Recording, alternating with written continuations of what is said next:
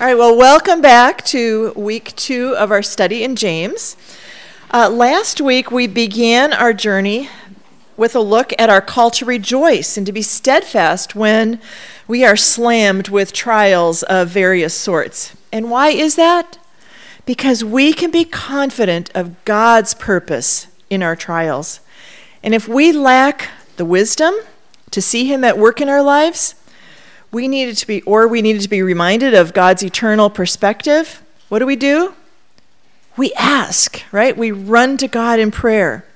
And this week, we're going to continue that journey with James as he continues to encourage us to respond with God's eternal perspective. James wants us to grow, to endure, and to learn steadfastness. And so this week, the focus is on God's goodness in our trials. We can be confident that our good God gives only good gifts.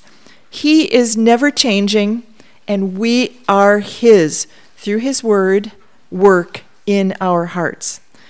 And then next week, we are going to see how we can be sure of God's word and that we are to be swift to hear, to trust, and to obey, and not just to whine and complain in our trials, right?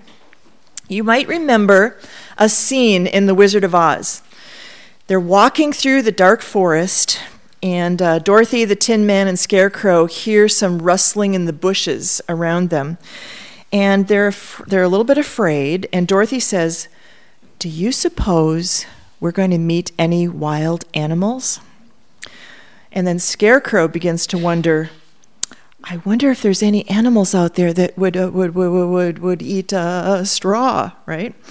And then the Tin Man replies, "Yeah, there are probably lions and tigers and bears out there."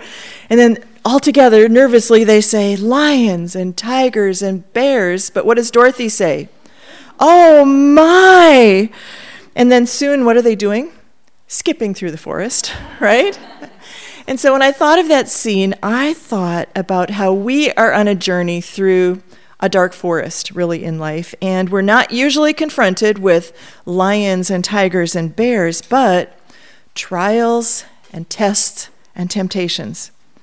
But oh my, what a precious gift we have from our good, good God. In the midst of these difficulties, Jesus is with us. We have His promise of eternal life, and our God of perfect gifts is our steadfast foundation. So would you pray with me as we dig into James 1:12 through 18?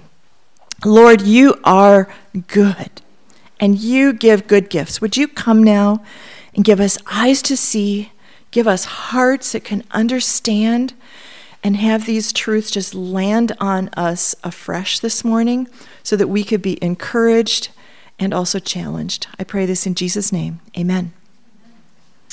All right, so open up your Bibles or your scripture journals that we have there, and we are going to read verse 12, which, as you remember, I called a hinge verse last week, because James reflects back on the language of steadfastness and trials from last week's passage, especially verses 2 and 3.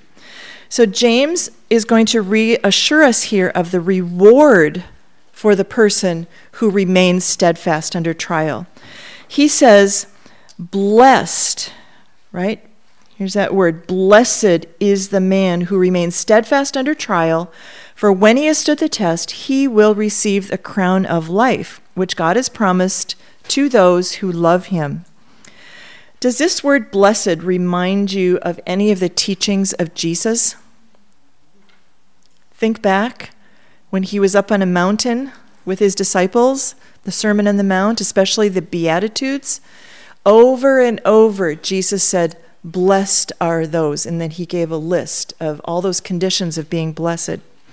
Now, James, what he means here is that this kind of person is living in such a way as to enjoy God's favorable approval. And this is directly related to last week's passage, where we were to count it all joy when we encounter various trials, right? That the testing of our faith produces steadfastness. So last week we did talk about those various trials and how our faith is tested. And we talked about this word steadfast last week and what that means. It means trusting God. It means enduring when those trials come into our life, knowing that God's perspective is that He's refining us. He's growing us. He's wanting to mature us in the trials that we are facing. Now, James says, "Blessed is the man who remains steadfast under trial, for when he has stood the test, he will receive the crown of life." Now, all of our trials in this life can be summed up probably together with this word, the test, right? The person who has stood the test or endured faithfully. Now, taken out of context, this could sound as if we earn eternal life through our own efforts, our own perseverance. Like back in school, if you remember, you would study really, really hard, right? And you would get the right answers, and then you would get the news from your teacher that you passed the test. That's not the case here, right? But true believers will continue to trust God in the midst of life's storms. They will demonstrate that they truly belong to God by standing firm, remaining steadfast. Those are the ones who are blessed. Now, in a race, it is the one who endures to the end who wins the race, right? Not just the one who starts well. In the same way, those that faithfully run and endure to the end are those that receive eternal life as the victor's crown. Now, this victor's crown was something that was like a Roman wreath that was put on the head of the person who ran the race. This crown of eternal life, is not going to shrivel up and wither and die like a wreath of flowers, but it's eternal. Matthew 10:22 says, "But the one who endures to the end will be saved." And Revelation 2:10, "Be faithful unto death, and I will give you the crown of life." Now, our steadfastness is grounded in God's faithfulness to us. Hebrews 10:23 says, "Let us hold fast the confession of our hope without wavering, for he who promised is faithful." So we hold fast to God in tests, trials, temptations, because he is faithful to help us. 1 Corinthians 10:13 tells us, "No temptation has overtaken you that is not common to man. God is faithful, and he will not let you be tempted beyond your ability, but with the temptation he will also provide the way of escape, that you may be able to endure it." Now, Scripture is full of warnings and rewards as a means of motivating us to endure. We might have expected here that James would have written, "He will receive the crown of life which God has promised to those who remain steadfast under trial, the ones who persevere." But he doesn't say that. Did you notice what he says? He's promised to those who love him. God gives to those who love him. And where does this come from? Look down at verse 18. This love for God flows from a new heart that is brought forth by the word of truth. This love is evidence of that faith that God has given to us.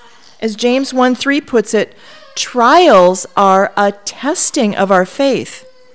So what is another demonstration of that love for God? Jesus said, "If you love me, you will keep my commandments." That's John 14:15.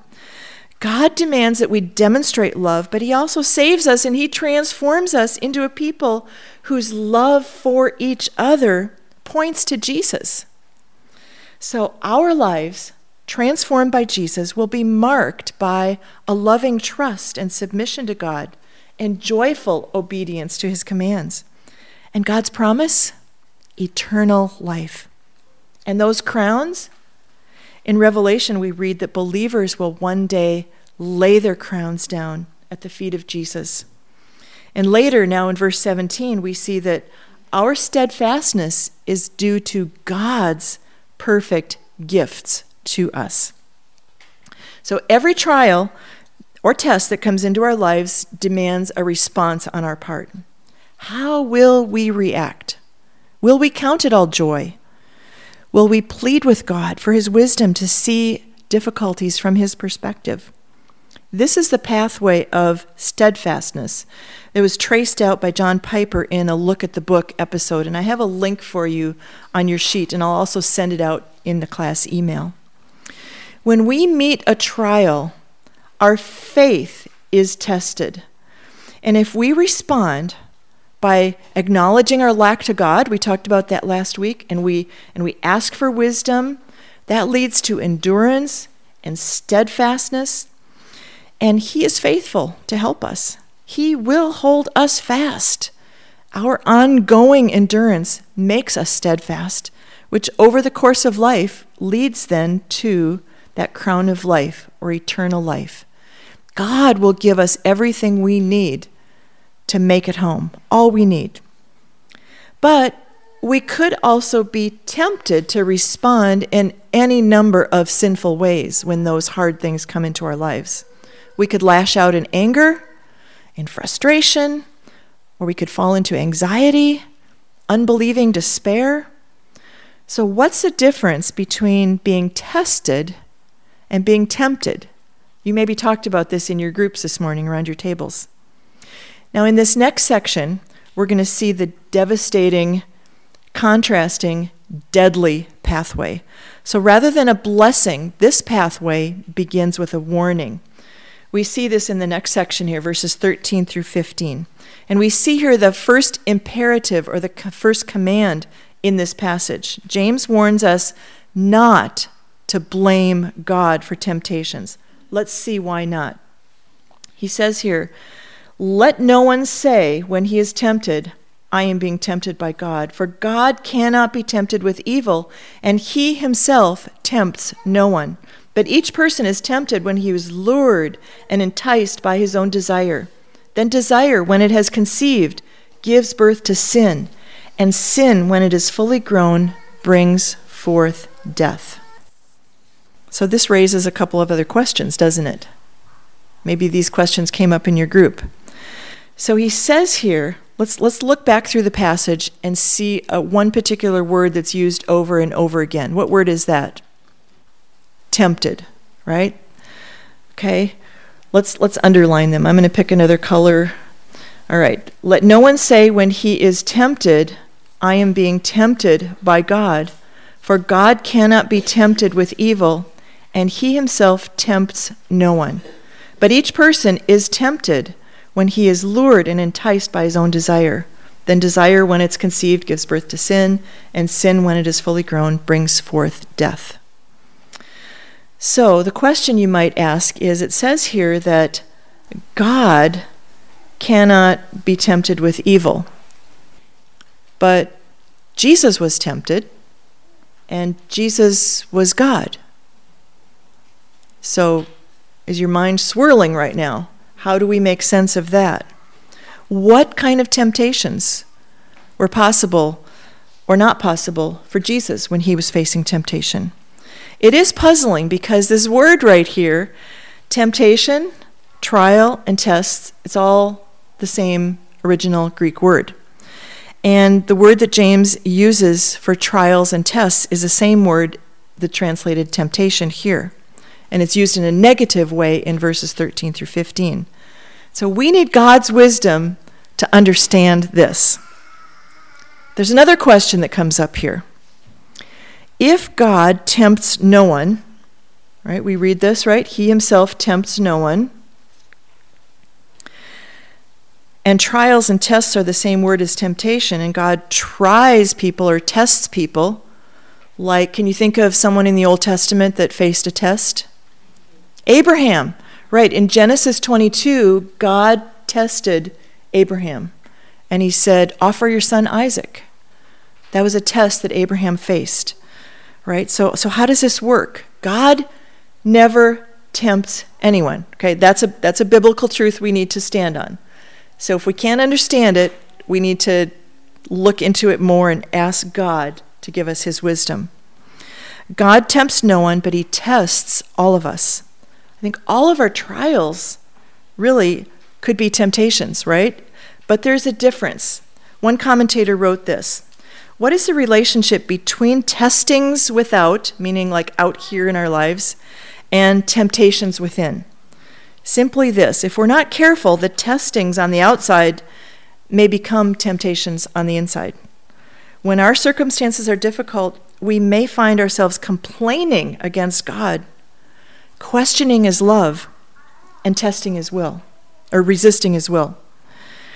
Since outward trials may lead to the enticement of sinful attitudes in our hearts, it seems kind of natural at this point in James then that he kind of shares his thoughts concerning temptation.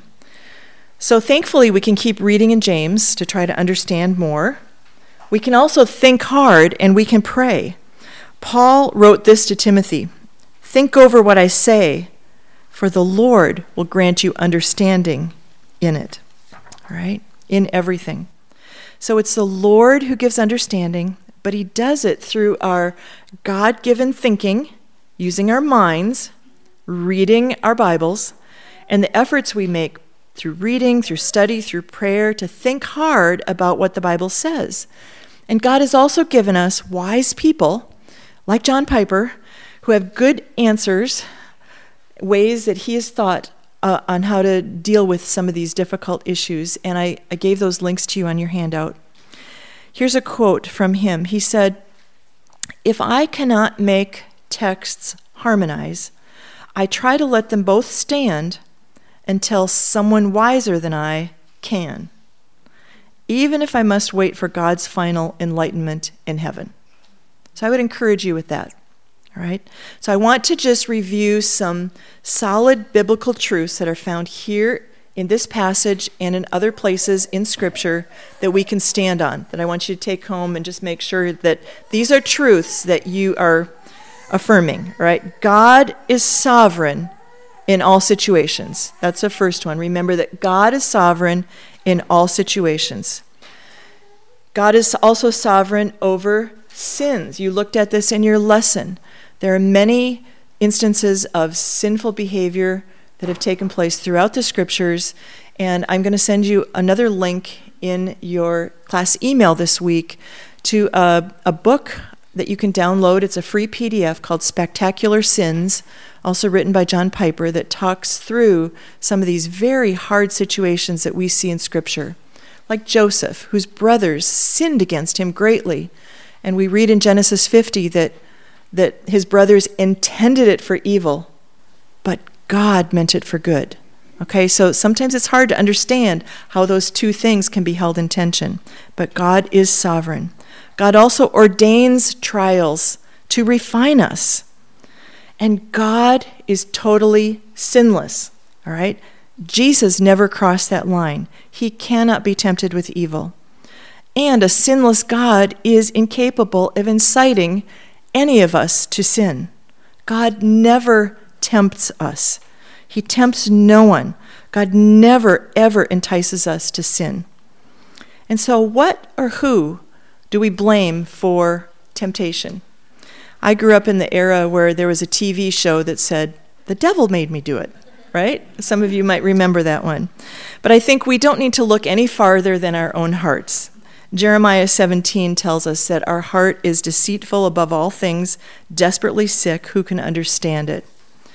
And James describes the origin of temptation as, how does he say it here?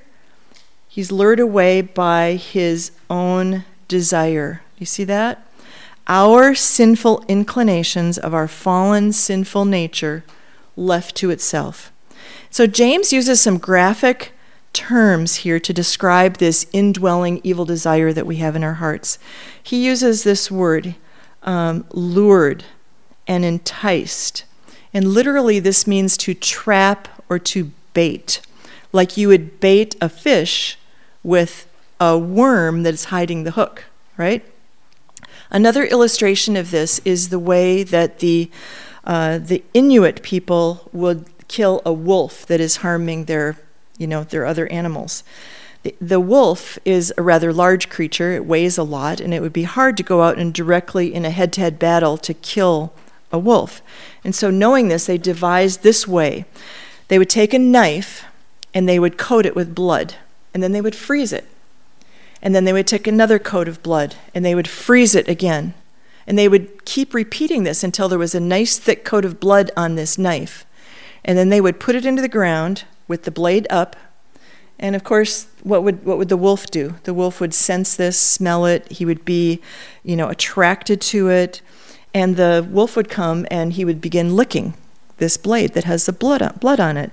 And gradually the blade would be exposed and it would nick the tongue of the wolf. And as the wolf's tongue was numbed by the cold and, was unaware that he was probably being cut, but he would keep licking this knife until he just basically bleeds to death.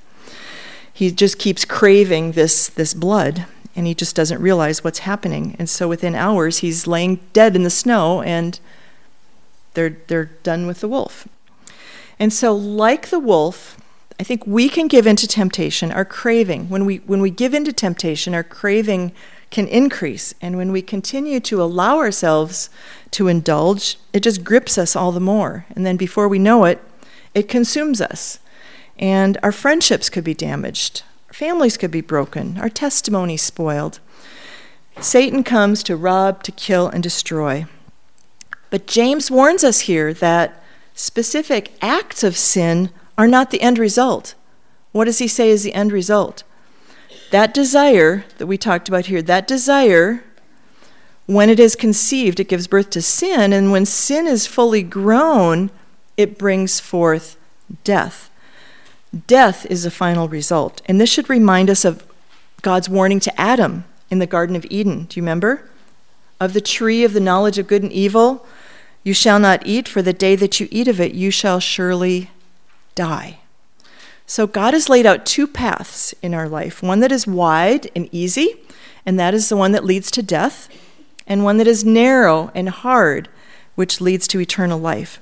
And Jesus told his disciples that there are very few that choose the correct one that leads to life. So let's look at that pathway. This is the deadly pathway. And again, this is from John Piper's Look at the Book, and I just put it into a typed up form instead of a written form that he had. So it starts with a trial, again, a temptation, and he made a point to say that this pathway begins with good desires. This desire could be innocent. It could be something neutral. Think of something like hunger. You're hungry. You need to eat to live, right? Being hungry is not bad. Eating is good. It's necessary for our survival. But gluttony crosses that line into sin. Work is good. Work is necessary. God designs work, but when work consumes us to the expense of our family, work can be a sinful thing. Perhaps you've heard the old saying, you can't help birds flying over your head in the air, but don't let them land and build their nests in your hair. All right? Sam Storms put it this way. He said, the focus of Satan's effort is always the same, to deceive us into believing that the passing pleasures of sin are more satisfying than obedience. So in our daily battles with temptation, we may not be able to discern the source. It could be in our hearts, ourself, our sinful nature and desires. It could be Satan. It could be the world's influence. The rebellious world can be very alluring to us. But we are called to resist, to flee, to run away from those enticements and the seduction of sin. We're told to be sober-minded, be watchful. Your adversary, the devil, prowls around like a roaring lion, seeking someone to devour. Resist him, firm in your faith, knowing that the same kinds of suffering are being experienced by some of your brotherhood throughout the world. And then he says, and after you've suffered a little while, the God of all grace, our perfect gift giver, who has called you to his eternal glory in Christ, will himself restore, confirm, strengthen, and establish you. So that leads to our next section, James 1:16 through 18. Our God of perfect gifts is our steadfast foundation. So he starts out here saying, "Do not be deceived, my beloved brothers. Every good gift and every perfect gift is from above, coming down from the Father of lights, with whom there is no variation or shadow due to change. Of his own will he brought us forth by the word of truth, that we should be a kind of first fruits of his creatures." So here we see imperative number 2, do not be deceived. Don't believe a lie. Don't go down the wrong pathway. Choose the right path. God does not cause temptation, but instead provides something else. Every good gift and every perfect gift is from above. Anything good, beautiful, and excellent in this world is from God, the creator of all things.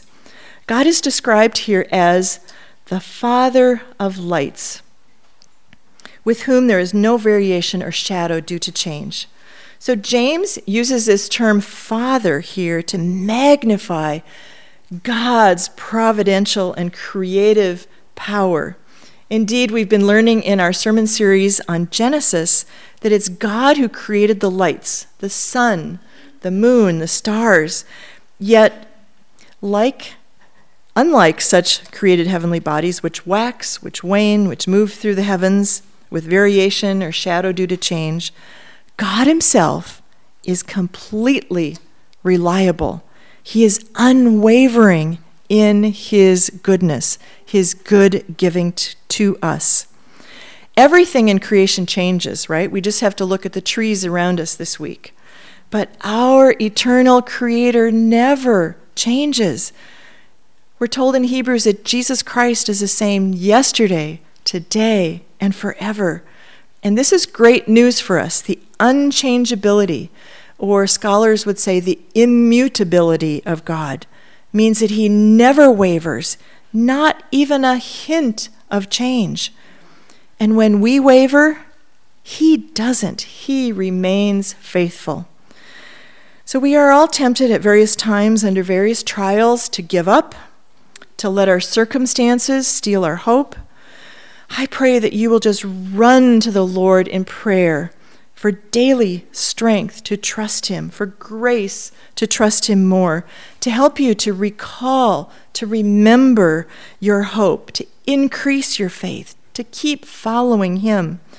And when trials come and we respond in selfish ways or desires that lead to temptation and sin, he is still faithful, and he provides for us a way of escape. Maybe he'll lead you by a conviction in your heart. He'll lead you to repentance. And 1 John 1:9 tells us that he is faithful and he is just, and he will forgive us of our sin, and he will cleanse us from all unrighteousness. So run to him, run to him. He is steadfastly faithful. And our unchanging Father is in the business of changing us. That is good news. He transforms us by his grace, so we become increasingly more like him, more steadfast and more mature. That's the purpose of the trials that we meet. And then finally, Jesus is God's supreme, best, good, and perfect gift, sent from heaven for us. He is God's good gift of grace and mercy. He is our ultimate example of steadfastness. As Hebrews tells us, therefore, since we are surrounded by so great a cloud of witnesses, let us also lay aside every weight and every sin that clings so closely, and let us run with endurance the race that is set before us, looking to Jesus, the founder and perfecter of our faith, who for the joy that was set before him endured the cross, despising the shame, and he is where? He is seated at the right hand of the throne of God. His work is finished. We can rest in his finished work for us. The gospel is the greatest news ever, and that is that in Christ, through faith, we are, the language here, we are brought forth, or born again into a living hope by his word, by the word of truth. Back in verse 15, James used that image of conception when he was talking about temptation on that deadly pathway. He talked about that kind of conception leading to sin and death, but now he uses that same word image here to explain how God gives us new birth. This is something that is not our doing, but it's a good gift of grace from our good Father. There are some really beautiful truths here. In Jesus, we receive his genuine faith. We receive his perfect obedience because he perfectly kept all the law. We receive his steadfastness under trial, his standing fast though tempted. He never wavered. His perfect submission to God. Those are gifts that we get in that, what Martin Luther called the great exchange. We get his perfect righteousness, and he takes our sin. So he humbled himself. He intentionally endured the cross. Philippians 2 tells us that being found in human form, he humbled himself by becoming obedient to the point of death, even death on a cross. Therefore, God has highly exalted him and bestowed on him the name that is above every name, so that at the name of Jesus, every knee should bow in heaven and on earth and under the earth, and every tongue confess that Jesus Christ is Lord, to the glory of God the Father. So rest in the complete and finished work of Jesus on your behalf. He endured his greatest trial by looking at the joy that was set before him. How do we endure? We endure by looking to Jesus, who is our greatest joy. So in life's journey, through the dark forests, we're not confronted with lions and tigers and bears, but trials and testings and temptations. But oh my, what a precious gift from God we have in the midst of these difficulties. We get Jesus. We get the promise of eternal life. And after you've suffered a little while, the God of all grace, who has called you to his eternal glory in Christ, will himself confirm, strengthen, and establish you. To him be the dominion forever and ever. Amen. So let me pray. Oh, our good Father, help us to respond to trials with your eternal perspective, no matter how hard it is. Would you give us more of your grace to grow, to endure, to be steadfast, to learn from you. You are good. You are only good in whatever trials and tests that we face. And Lord, we trust you because you never change. We can stand on your promises, and we are yours. Thank you for making us yours. Thank you for your work in our lives. That is, we can look to you and your finished work on the cross. So thank you, our good Father. Help us to stand now. We pray this in Jesus' precious name. Amen.